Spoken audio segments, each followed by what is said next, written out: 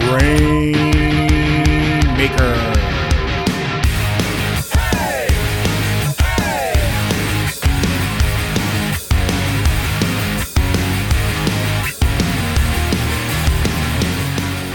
Welcome, everyone, to the Grainmaker Wrestling Podcast, a Prairie Proud wrestling podcast covering everything from Winnipeg to worldwide.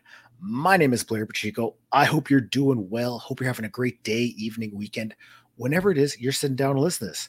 Now, this week, I'll be honest. When I reached out to my guest this week, I wasn't expecting a response. I heard back from them, and I could not be happier that they are joining me today to talk wrestling. So this week on the Grainmaker Wrestling Podcast, I am joined by none other than Cody Chhun. Cody, how are you doing today? What's up, man? I'm doing good. Thanks for having me on. I appreciate it. You know, it was one of those things like I said before, like I reached out to you, I heard back, and I was like, awesome. So I was very stoked for it. So, I mean, you are coming off of a big win for Prestige with the Cascadia Cup not too long ago, a few weeks back by the time this airs. And I mean, that must have been a huge feeling coming out of that, the big victory after like a 2-night tournament. Yeah, that 2-night tournament was very stressful and it was a lot of work. So I'm very happy and proud of it. I'm very proud that I don't know, just like before every match, I was just like, it's time to go. It's time to fight. We got to do this, you know? So I'm very happy with the result. I'm very happy I came out on top, of course. But that was a very hard day too. Well, yeah, it's a 2-night tournament. First night was just the one match. So second night, you're doing 3 matches, correct? Yeah. And I remember I texted the promoter and his name's William. I was like, William, is it 2 matches day 1, 2 matches night 2? And he was like, no. 1 night 1, 3 night 2. I was like, oh damn. Whoever, like, I was like trying to train and prepare for it just in case I did go all the way to the finals, and it did happen. So luckily, I put the extra work in. Like, when you think that, okay, you know, you're getting involved in a tournament like this, and you might have to do, you know, that extra cardio, the extra reps in the ring. How much of that weighs on you mentally when you're preparing for it? A lot. And I feel like the mental health of a pro wrestler, like, is tough. Like, especially with like an independent pro wrestler, like, we think about a lot of stuff every day. You know, we still got to hit the gym, still got to watch other wrestling matches, like kind of like watching film. And then it's like, now I'm thinking about the tournament. I'm thinking about maybe I could go all the way. Now I got to train harder for it. So it's just another thing to add out of like the 100 million things that goes on in like an indie wrestler's head every day. Yeah, and I think that's something people might not always think about, like, because I mean, you're working besides this. You have to go to the gym, you have to eat properly, you have to do your research for you know going back watching old matches. So it's not just like you go train and then you're gonna wrestle a match. There's so much more into it. There's so much more, and I feel like a lot of people don't see it, but I think like a lot of indie wrestlers, like myself, like I'm very open, so I feel like a lot of people understand, like, okay, it is pretty tough to be a wrestler, like not even just the wrestling part, just the thinking mental part. I mean, when it comes to wrestling, how do you balance your wrestling life with like being able to have a social life still and still being able to spend time with friends and family? I try not to let it like consume me so much, because a lot of people, like, I'm a big basketball guy, so a lot of people like talk about like Mamba mentality since like Kobe passed like 3 years ago now, and a lot of people are like trying to replicate that, but it's like Kobe was like once in a lifetime type of person. So I try not to like really hang out myself over wrestling a lot, because when I first started wrestling, I was like missing birthdays and things like that, and I was like okay with it, because I was like, it's part of the game, it's part of the sacrifice. But then like more and more time goes on, I'm like, for me it's wrestling, but for them it's like, oh, Cody's not here on my birthday, or Cody's not here at this, because so it's kind of tough. So I kind of wanted to like find a good balance, and I think I have been finding a good balance of wrestling and like social life. Well, I mean, let's start from the beginning. I mean, because you moved here when you were young, correct? Or you moved to the States when you were younger? Oh, no, I was born here. Okay, so you were born here. Okay. Yeah. Just making sure. And now, what was growing up like for little Cody? I'd say like I was a pretty like quiet kid.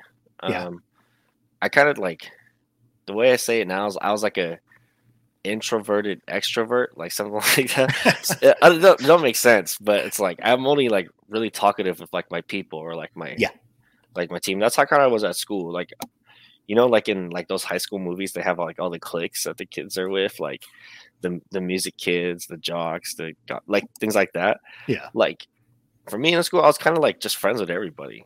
Yeah. I knew everybody. Like I was like, Super Mario, like his stats are like all averaged. Like that was just me in school. I was just like talking to everybody and chilling, trying to stay out of trouble. I was in the same boat growing up. Like I didn't really fit in. Like I was a chubby kid growing up. So, I mean, I wasn't really an athlete, but like I was still friends with all of them. I wasn't huge into band or anything like that or music or drama. So it was like, I had friends in all these different places, but I was just like, just very average. So like, I do get what you're saying. So, I mean, when did you first start getting into wrestling? Like, as a fan, what kind of really piqued your interest? I'd say my grandpa. Yeah. Because like we always just had like my grandpa, my uncles, we all lived in like one big house originally when I was like 1 year old. Like just really huge house, and so they would just watch wrestling and record VHS tapes. And then once my grandpa moved out and like they kept all the VHS tapes with me, and then they had cable, I didn't, so I just watched wrestling through VHS tapes like all the time since I was little. And that's how I like knew about like the old like 90s or Attitude Era stuff, was because of the VHS tapes that are probably illegal, but it's funny how grandparents can have that effect on you, because you have this VHS tape, nothing to watch, you'll throw that on, rewatch the same one over and over, and I mean it's almost second nature. You know exactly what's going to happen. Yeah, so it is kind of like sometimes I'll rewatch the same stuff like on the network that I used to watch a lot on my tapes. I'm like, I kind of want to watch this on the tapes, but I don't think we have a VHS player no more. I feel like those are going to come back into style. Like, it's only a matter of time. Yeah, they're going to start like selling it on like resale stores, VHS stuff. Like, how there's like bootleg t-shirt artists, like there'll be like people who make bootleg wrestling t-shirts, they'll drop 50 of them. I've seen a guy who does bootleg VHS tapes of like wrestling matches. He went and he made like a collection of like Eddie Kingston matches. He limited it to a certain amount, sold them all, and donated all the money to like mental health. So it's like little things like that. Yeah. That's crazy. And it's like they sold out instantly. I saw it like 2 days late. I missed out. I feel like a lot more wrestlers are gonna like. I feel like somebody does have like a VHS like for merch. Like, I don't know who, but I feel like I saw it on Twitter. Yeah, it's a solid choice. Some of the merch ideas that come out nowadays, like people got some clever ideas. Yep, definitely. So that's when you first sort of get into it. Who really stood out to you when you were watching back then? Back then, for sure, the Hardys, The Rock for sure, and then like RVD. Was a good one because a lot of RVD matches back then, I didn't know what it was called, but now we call it a 50-50. Kind of like made famous how like Ospreay and Ricochet did that 50-50 in 2016 Super Junior, so they kind of did the face off after all the end of stuff. Yeah. But RVD used to do it a lot back in the day. And I always thought it was like dope. And then I found like his ECW Jerry Lynn RVD matches, and they did it like every single match. I was like, oh, this is pretty cool. It's funny how like Rob Van Dam was such an entry point for so many like wrestlers, wrestling fans, because like he was in a different level when he first started in the late 90s, or when he was like popular in the late 90s. Yeah, and he was like one of the only ones who really made a smooth transition from like ECW to like WWE, like when they got bought out and all that stuff. Like they threw him right on like right away, and he fit right in right away. Yeah, when you see so many people who would, make the move, they would falter, not have the same momentum, same, like they would have the same support. Yeah. That, because they weren't a homegrown wrestlers. So Van Dam was able to make that transition seamlessly. And I mean, when you look at that time being a part of the alliance and all that, and he was being part of like main events right off the bat. You were seeing him, Austin, and Angle doing matches, and like, that was unheard of. I like the 01 like Invasion stuff because I had it on VHS. I was like, this is dope. And then when I get older and I read about it, and people are like, I hated that stuff. You know, so and so. I was like, oh, I never knew because I never watched WCW, but like, we didn't have tapes of it. But Mhm. but then I realized I was like, wow, there's a handful of people missing from like a WCW invasion to Yeah. you know, but I didn't know that. I mean, yeah, at the time when you're not as like stuff nowadays, you can go online, find out information about everything. But Yeah. back then it was like, you're watching and like, oh, these guys are, coming over now. And it's like, Mhm. oh, what about Goldberg? What about Ric Flair? Like, Yeah, exactly. And then like, I don't think Rey Mysterio even came right away. Like, nope. he came like a year later or something like that. Mm-hmm. And when he did make the debut, it was a huge deal. Like he came in with such fandom. Like that was great. Yep. That was like the SmackDown Chavo match, I think, was his first match. I can't remember. So. But I remember the entrance and everything, like it was a huge deal. Now, I mean, you're a fan growing up, you're watching it. At what point are you sitting there thinking like, okay, this is something that you want to pursue? I think maybe around my senior year of high school. Yeah. And mostly I got frustrated with like the college process. I was like, there's just so many like stuff I got to fill out. I got to apply for financial aid. I got to pay to apply here. Like what type of style? Like, I think I applied to a few places, but ultimately I told my counselor, high school counselor, I was like, I think I want to be a wrestler. And I told her, I was like, I'm searching like up schools I can kind of look to or I can kind of go to after school graduates. She kind of just like, okay, like, are you sure? I was like, yeah, I think so.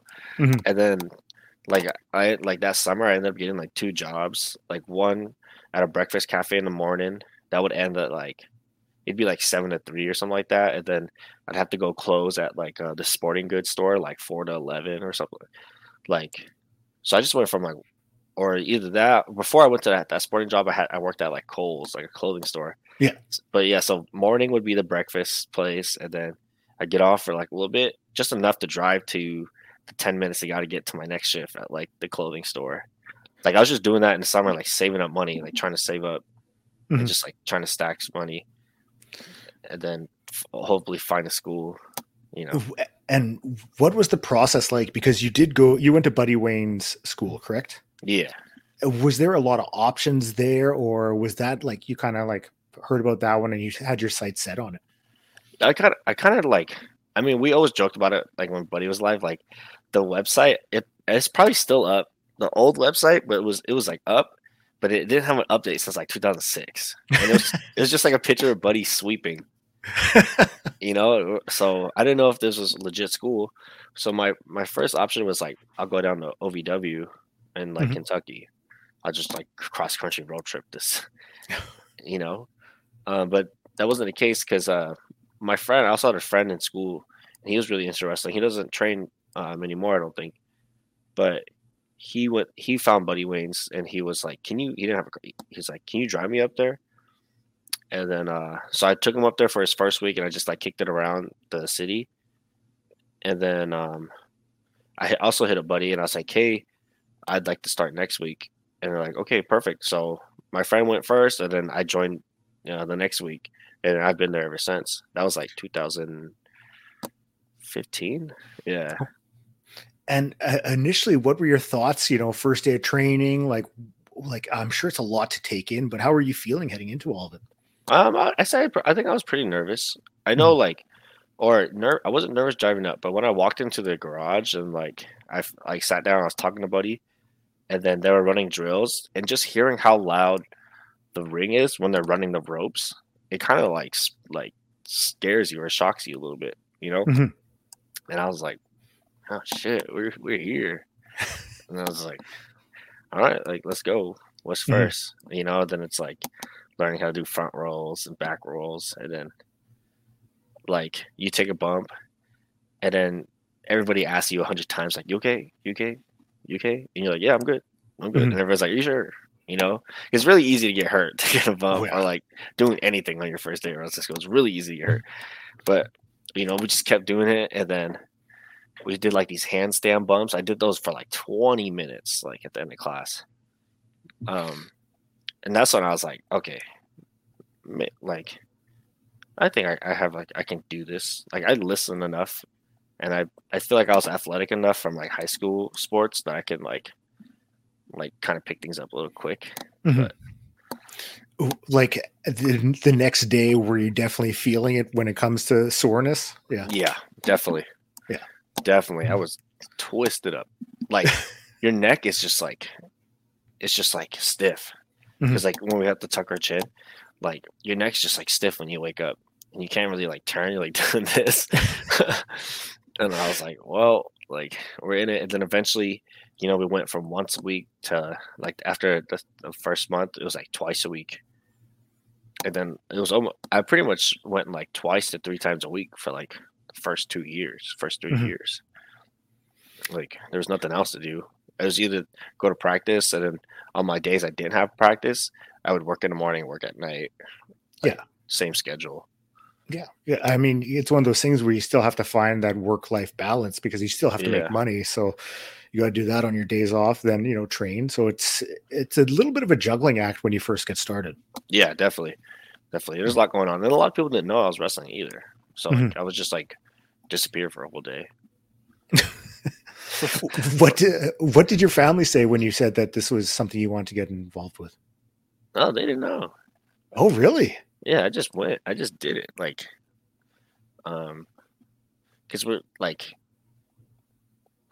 Asian backgrounds, kind of like go to school, go to college, and I was like, I'm kind of doing the opposite, So like, I was like, it's better to just, in this situation, ask for forgiveness than permission. I was like, it's like I'm about to do this. I'm gonna go try it.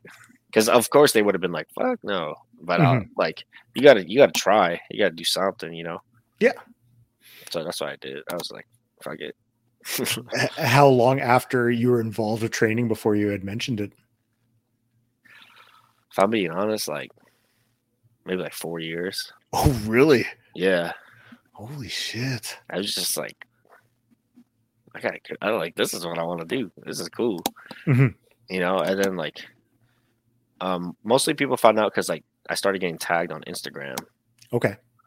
And like, that's why like, like you tag photos or show like me in a wrestling ring, like, what the fuck? What are you doing this weekend?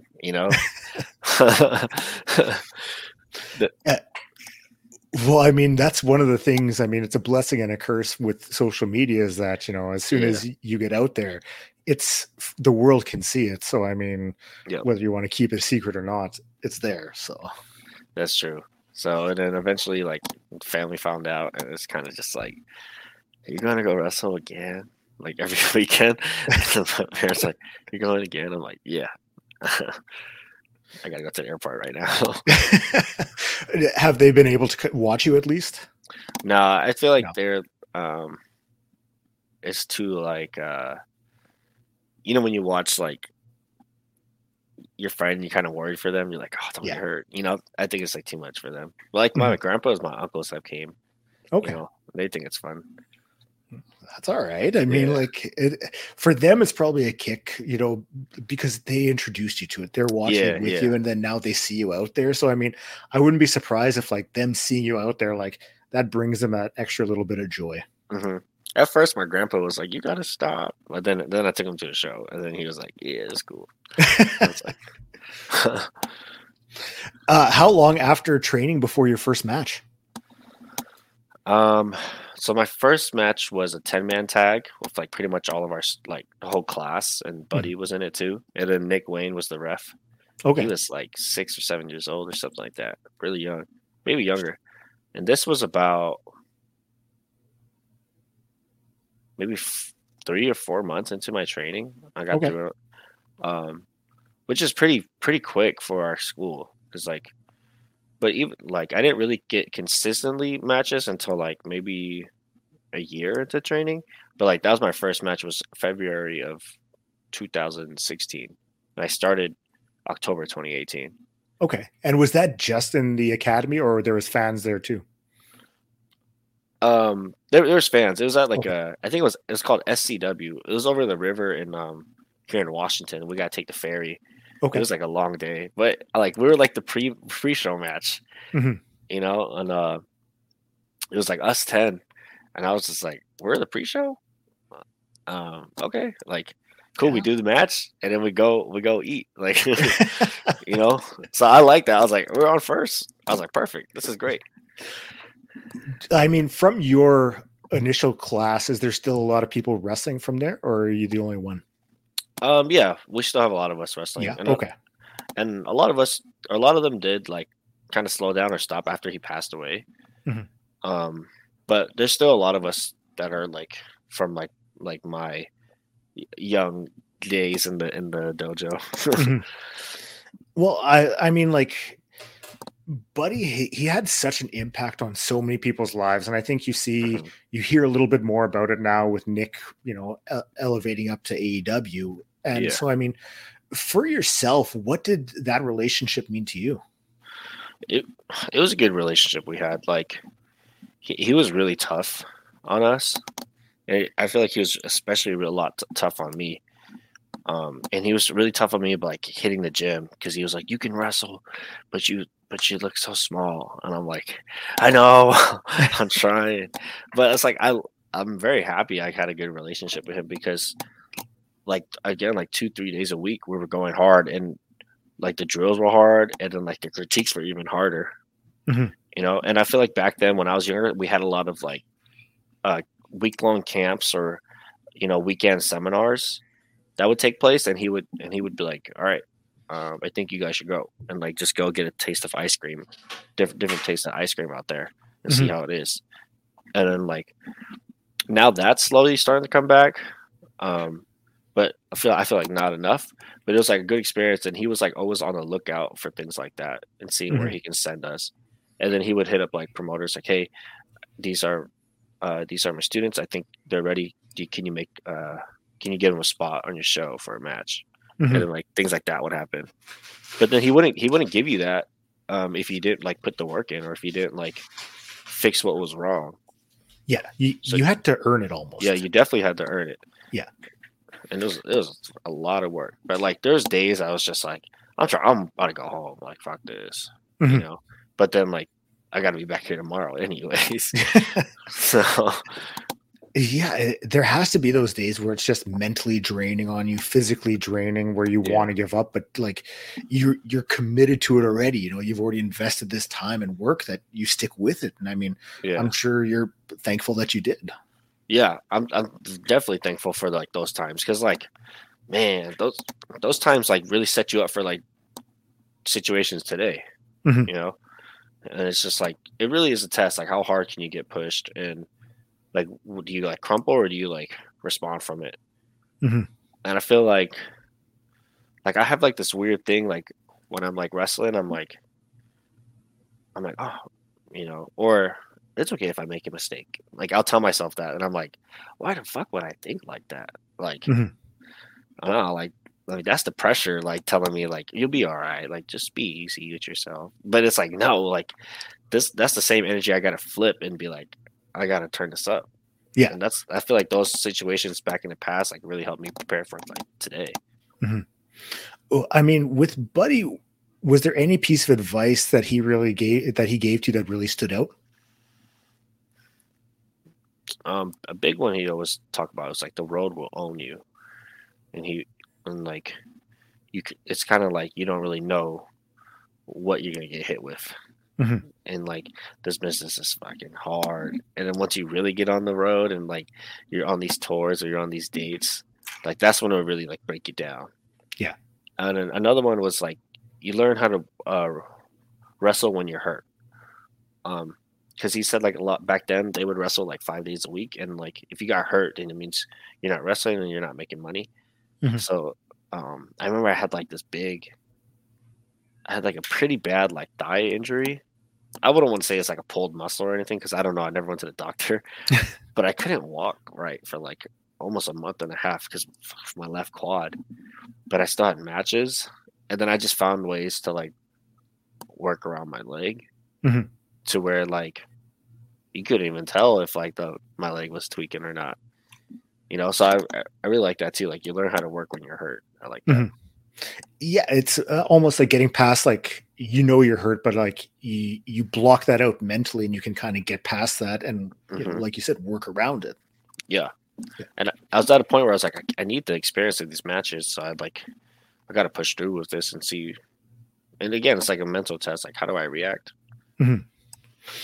I mean, you've wrestled throughout, up BC, the Pacific Northwest. You've really made a name for yourself there, wrestling singles and as a tag team. And I mean, I know you were part of C4, you and Guillermo Rosas. And I mean, how did you two come together to team up? Basically, because we trained up in like the northern part of Washington area, and then in Seattle there's another lucha school, Lucha Libre Volcanica. They still kind of run classes around here too. And then Buddy, he was a big fan of Lucha Libre, so he would take a few of us, and he would tell us like, if you guys are open on Sundays, you should go to lucha practice. And like, so they would go. Some of us would go, and like Buddy would just go and watch because he liked lucha a lot. Mm-hmm. So we started connecting with a lot of the lucha students, and then Guillermo was already training with lucha, maybe like 2 or 3 months. And then he met Buddy, and then Buddy was like, if you want to learn the American style, come to our school. So Guillermo eventually came up to our school, and then from there Guillermo started training with us, and then Guillermo was like part of the class, and then we did Prestige. We did the New Japan tryout week, and that's where Clark Connors got picked up because him and I were originally a tag team. Okay, and then once he got picked up, he let Prestige know, like, hey, we're going to go move to LA to be a young lion. And then, when William asked me, he's like, what should we do? I was like, I had like a longer storyline, like in my head about like finding a replacement tag team partner, things like that. But then he was just like, why don't we just have Guillermo join C4, And I was like, oh, let's do it. Because we already train together, so we see each other like 2 times, 3 times a week. And then now if we had a 4th day because the shows on the weekend, so like we knew each other like that. So ever since me and Guillermo wrestled in like 2018, a singles match at Prestige, and then from there we were C4. And then they're like, what about the name? Because C4 was like Clark Connors, Cody Chhun. Yeah.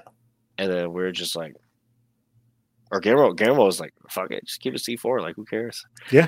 So, like, it's kind of hard to think of a tag name, especially that's like for wrestling, because you got to, you want it to be like chantable, you want it to be like catchy or something. But so we're just like, fuck it, C4. What was that New Japan tryout like? So that was 2017, I think. And it was like, they just announced like they're doing the LA dojo.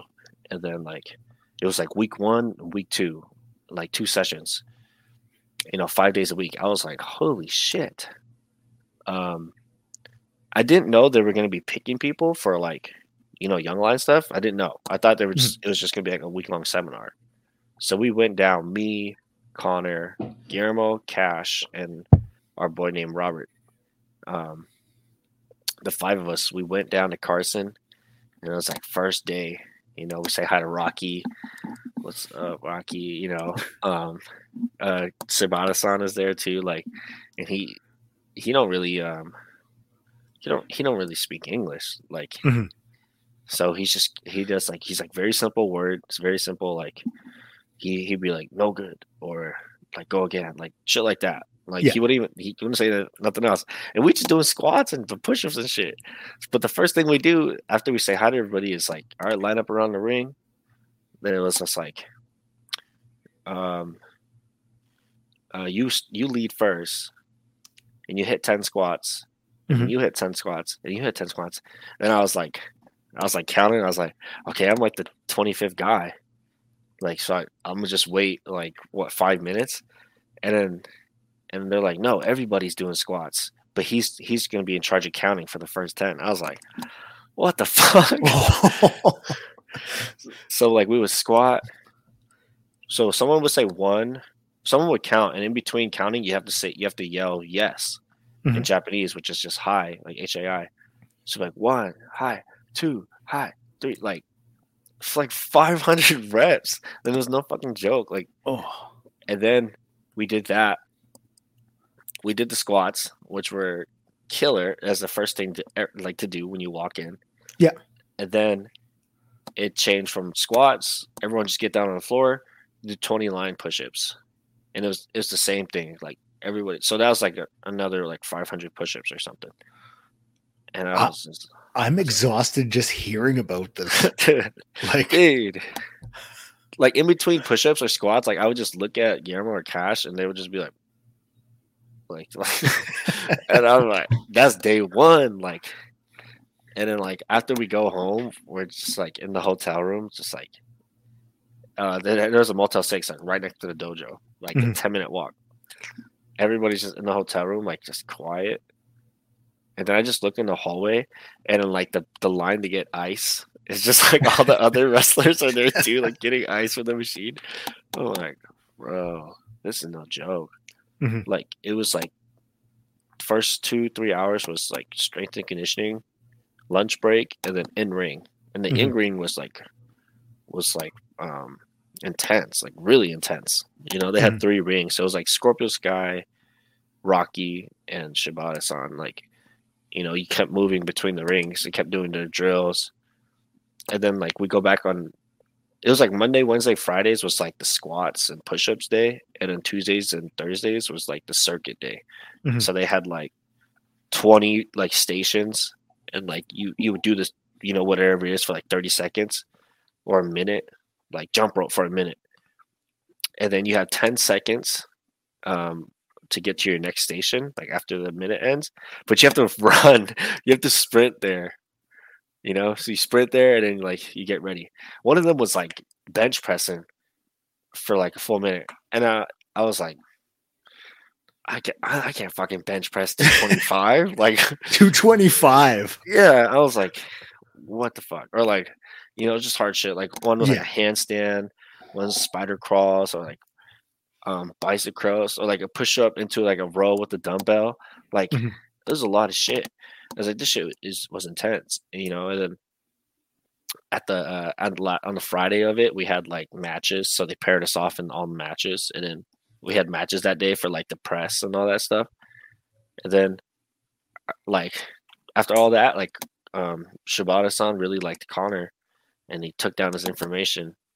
And then like a month later, they had another tryout, or not like another seminar, which was like all the people Shibata handpicked to be like, okay, these are the potential like short lists of who we're gonna take. Yeah, you know, and I think most of them knew. But then, like they only ended up with like four people. So I was like, Jesus. And so I was like 20, 21. Like that was like my real like wake up call. Like, okay, you really got to step your shit up if you want to be part of like something bigger than this, you know? And I mean, did you feel like that really kicked your next, you know, training sessions into gear and really got you focused on it? Yeah, definitely. For like when we came back after that week, we came back for a week. It was a week in Cali.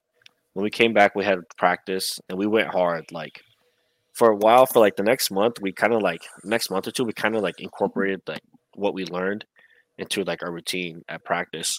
And then but we did also take a break and go to WrestleMania and like New Orleans, you know? Yeah. That was kind of like the big celebration. Like the same fight that went to LA and busted their ass doing all the squats and shit. We also just like went to New Orleans 2 weeks later to go celebrate like on Bourbon Street. But I was like, damn, like this was hard. But it was a wake up call, definitely for sure. And I try to tell people like now in my class or like, you know, like my classmates and all that, like, if there's seminars or things like that, we got to go. Like, we got to get this taste of other stuff. Because this shit is a wake-up call, and it's brutal. I mean, the pandemic came, and it hit everyone. You know, everyone was dealing with it. Wrestling shows stopped that first year pretty much. And, I mean, I was looking at your match list, and you went a solid, you know, almost like 7 months with no matches. Yep. Like your last show, I think might have been a DEFY show. And then the next one you're working is at Dark, AEW Dark. Yeah. What was that like? Because I mean, to go from not working any shows to this incredible opportunity, doing a dark match there, I mean, that's pretty big. Yeah, it definitely was. Like, that pandemic was brutal because, like, yeah, I just had my match against like Jeff Cobb at DEFY. Then I was told I was gonna like, the next show you're gonna wrestle MVP, and I was like, oh, perfect. Like right before he goes back to WWE, I get to be one of his last matches. And then like pandemic hits, and then work is ordering DoorDash every day, and we have like a $30 limit per person, and I'm like, I'm gonna use all 30 of this dollars to get, and then I'm like, oh man, I get like really out of shape. So like when I got asked to do dark, I was like, oh fuck, I gotta get ready. So I like will try to get like private ring time and just do like drills by myself, or like just trying to replicate stuff. Like I'll start doing burpees out of nowhere. There's like nothing. I swear, there's like nothing you can do that can replicate in ring wrestling for cardio. Like if you want to be a basketball player, you go hoop or something. Go get some runs in. There's like nothing like that for wrestling, and like burpees are pretty close because there's a lot of down and up in wrestling. So like I was just doing burpees and stuff like that. But then like I feel like I wish I was in even more better shape. I wasn't even in that great of a shape when I did those 2 dark matches, but I got to wrestle like Ricky Starks one-on-1, and I was like, oh man, that was fun. Like, yeah, that was fun. Like that's like a match I really want to like have again. It's like Ricky Starks because now he's a damn star, And I was just like one of his matches, but like it was just so fun. Like, wrestling him that day, I was like, this is awesome. And we were like the first match. I was like, perfect. I can just like kind of chill the rest of the night. What kind of feedback did you get from the people there after your matches? I feel like for like dark matches, you kind of don't get a lot of feedback. No, okay. They kind of just hit you with the, oh, man, good. Like yeah. They really, it's really just one of those like, okay, as long as it's like no one got hurt or no one got messed up, and like everything went smooth, then that's good enough. But most of the time it's kind of just like, yeah, it was good, man. It was good. It's good. It's just one of those like, unless someone really pulls you aside and like breaks it down.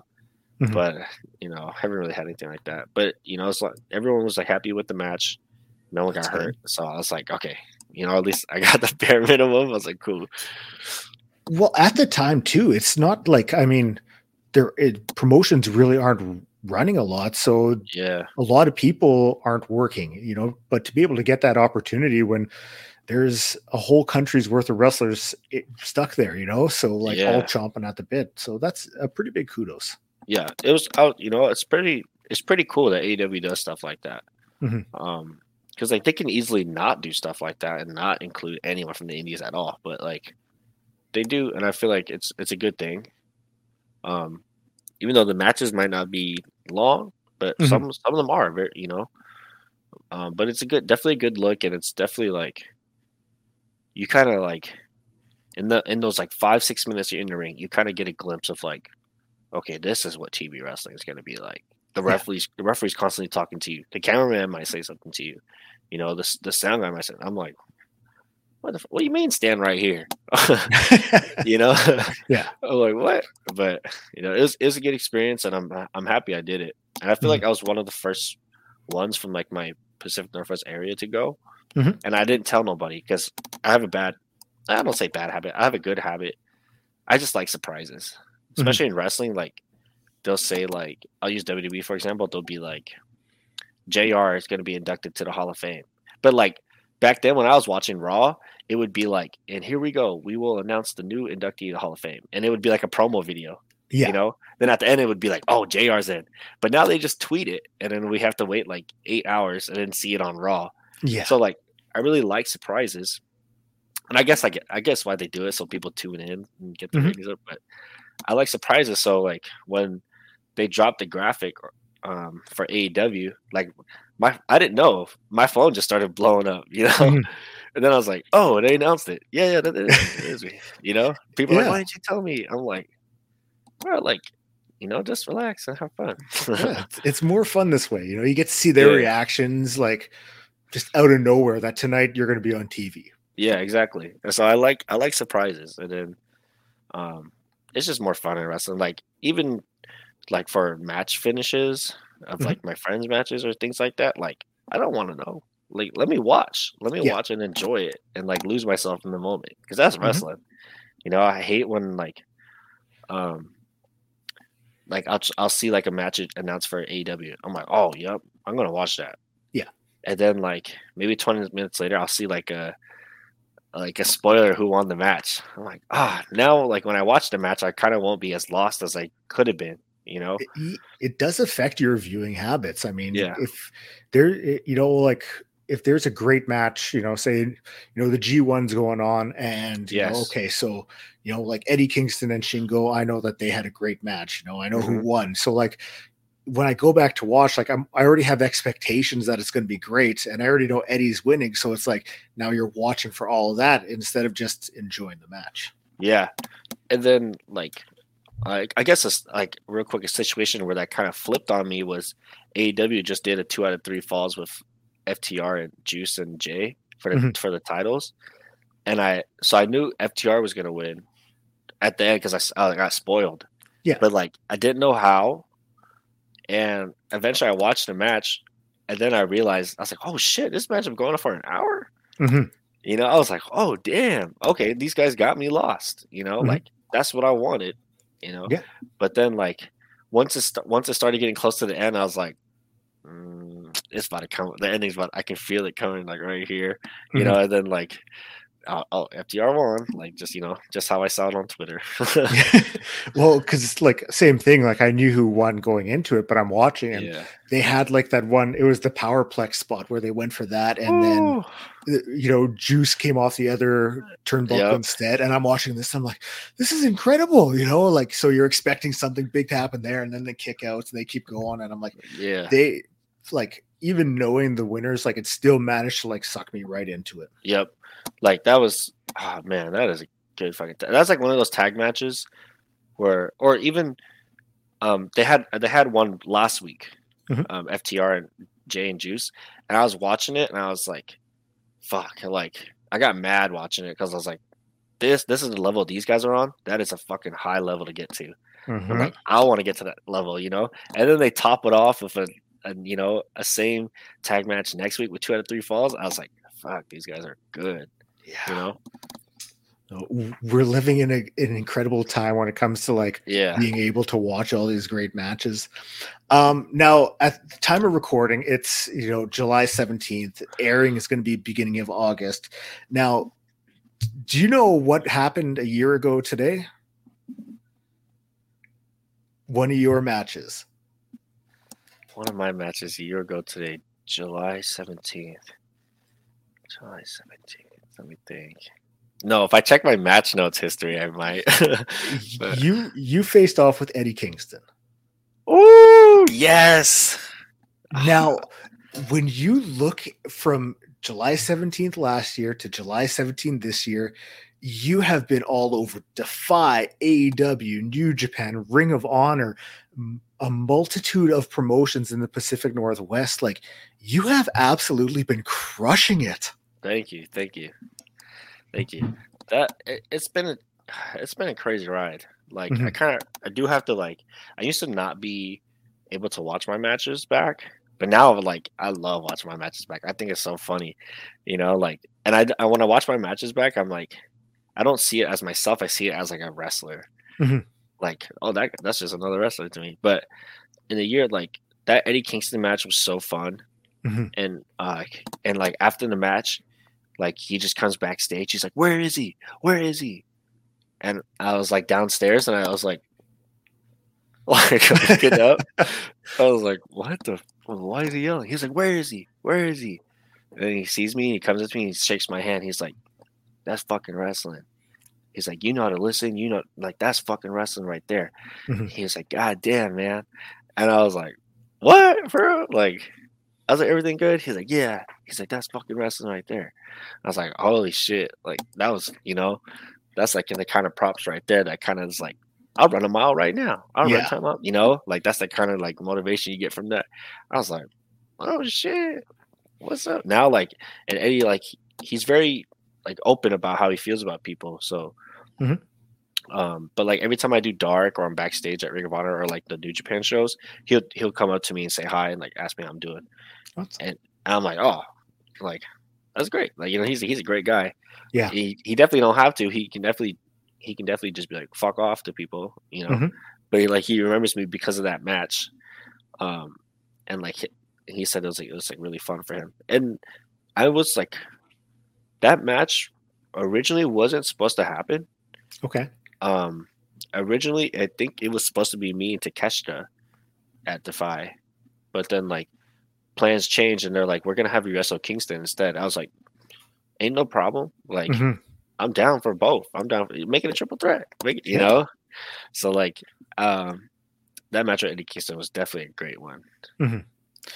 I think that's really a testament to yourself and what you've been able to do when you hear from someone like Eddie Kingston, that's wrestling, you know, like, because he's someone who's very respected, very like people, you know, they trust the word of Eddie Kingston. You know, he says it like it is. So, I mean, to hear that from him, that's huge.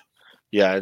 And pretty much like his whole reign, like since he came to AEW, and like, man, he's been a top AEW player for them. Like for sure, and like he's one to watch. Like he's like must watch when he comes on TV. Yeah. Whether it's promos, matches, I mean, he's someone I go out of my way to watch now. So. I mean, besides Eddie, you've been in like some massive matches. Like any others that really stand out to you? I would say like off the top of my head, from what I can remember, like the match earlier this year I had with Nick Wayne at DEFY. At year 6, that one was like a big like here's your NXT takeover, you know, main event kind of match. You know, like we had a lot of like, and I say NXT takeover because like a lot of us like independent wrestlers don't really have that chance to get like that main event storyline emotional driven match, you know. So that was kind of like one of the first ones that definitely felt like it. And then there was a lot of hype riding into it because we were like training partners. You know, his dad trained me, and we've known each other for like 8 years now. So there's a lot like pressure riding in that match, and that was the first time I was really like, "Ooh, fuck this! The match tonight is gonna be crazy." I remember like driving to the show and like driving like this, like white knuckling almost, and I was like drinking hell of water, like, you know, stressing over traffic, even though the show's not until like 8 p.m. or something, like 2 o'clock on driving to the show, you know, like shit like that. I'm like, I was just like stressing about it all day. And then like once it happened and once the match finished, I was like, yeah, like that was it. Like the pressure like lifted off, but it felt good. You know, it's kind of one of those matches where like, I don't want this shit to end, you know, but we're just going and flowing, and it feels great. And then once you finish, you're like, why was I tripping so hard earlier? You know, it's like one of those. Yeah, all the worrying and all the doubt and anything like that is you're like, I shouldn't have even second guessed it. Yeah, definitely. Now, I mean, I like to ask all of my guests for a match recommendation. So like one that you are a big fan of, whether it's, you know, a major promotion, an indie, just one that you think that the listener should go check out. Like of mine or of any? Of any match. Of any match. Yeah. One of my personal favorites. It's only like 6-7 minutes. It's like 1999 Triple H versus Taka Michinoku. It is fucking crazy, dude. Like Triple H is bumping his ass off, and you know, it's a title match too, WWF title match, and like Taka in the WWF, like he was just a mid card guy or like low card guy. Like they didn't really treat him like how he could have been, you know. Yeah. But then when like Triple H went at it with him, like I was like, what? This was like a star making performance. He was doing everything. Like the APA came out. And like everything was going off the charts. Like I was like, this is a match. It was only like 6 minutes. It was insane. I watch that like a lot when I'm bored. I'm totally gonna cue that up this week because like I remember it, but I haven't watched it in years. It is so great. I love that. For August, what do you have for shows where the listeners can check you out? I think in August. Let me double check just to make sure. But I will have. I know I will be on DeFi Wrestling for sure. Mhm. Just let me get the dates right. Yeah. Yep. So on August 12th, there will be a DeFi show, which I'll be there. So Seattle, Washington. And then 2 weeks after that, there'll be another DeFi show in Seattle, Washington. But then mostly like that's the only two I have in August. So that's a lot of downtime. So that means like a lot of like match studying going up, working Mhm. out going up, trying to eat right going up. And like that's like a lot of time for like social life too. Mhm. So I can try to get that balance in right there before I have to go on the thing. But there is on the first weekend of August, there is a Dr. Tom Pritchard seminar in New Okay. Hampshire, and I already applied for it, and then now I just got to get there. I don't know if I'll get on a flight or a train, but like Dr. Tom is like he's trained almost everybody there is to Yep. train, and he has like one of the best schools, and he has a lot of drills. And I read most of his books, not most of his books. I skimmed through his books when I was at the Nightmare Factory in Atlanta, and then Mhm. so when I saw it got announced, I was like, I got to go to this. So even though it's only like a 2-day weekend seminar thing, I'm treating it like it's a show. Yeah. It's No, like I got to be on my best behavior, like you know, present myself in the best way I can, and get true, honest advice from him. yeah. No, 100%. For those listening, if they're not already following you on social media, where can they find you? On my Twitter and Instagram and YouTube, but I don't really post a lot. But it's kind of hard. But it's all going to be Classic Chhun. So just Classic, and then my last name is CHHUN. Perfect. Cody, thank you so much for joining me. I really appreciate it. Thank you for having me. I'm very thankful to be on. Thank you so much to Cody for joining me here on the Grainmaker Wrestling Podcast. Definitely shoot him a follow on his social media and watch for him. Those DeFi shows, they're up for streaming almost, I think, the next day or a few days afterwards. So definitely check him out. Thanks to him. And thank you for checking out the podcast. I say it every time, and I always say it. I truly appreciate you taking time out of your day to listen to me talk about wrestling.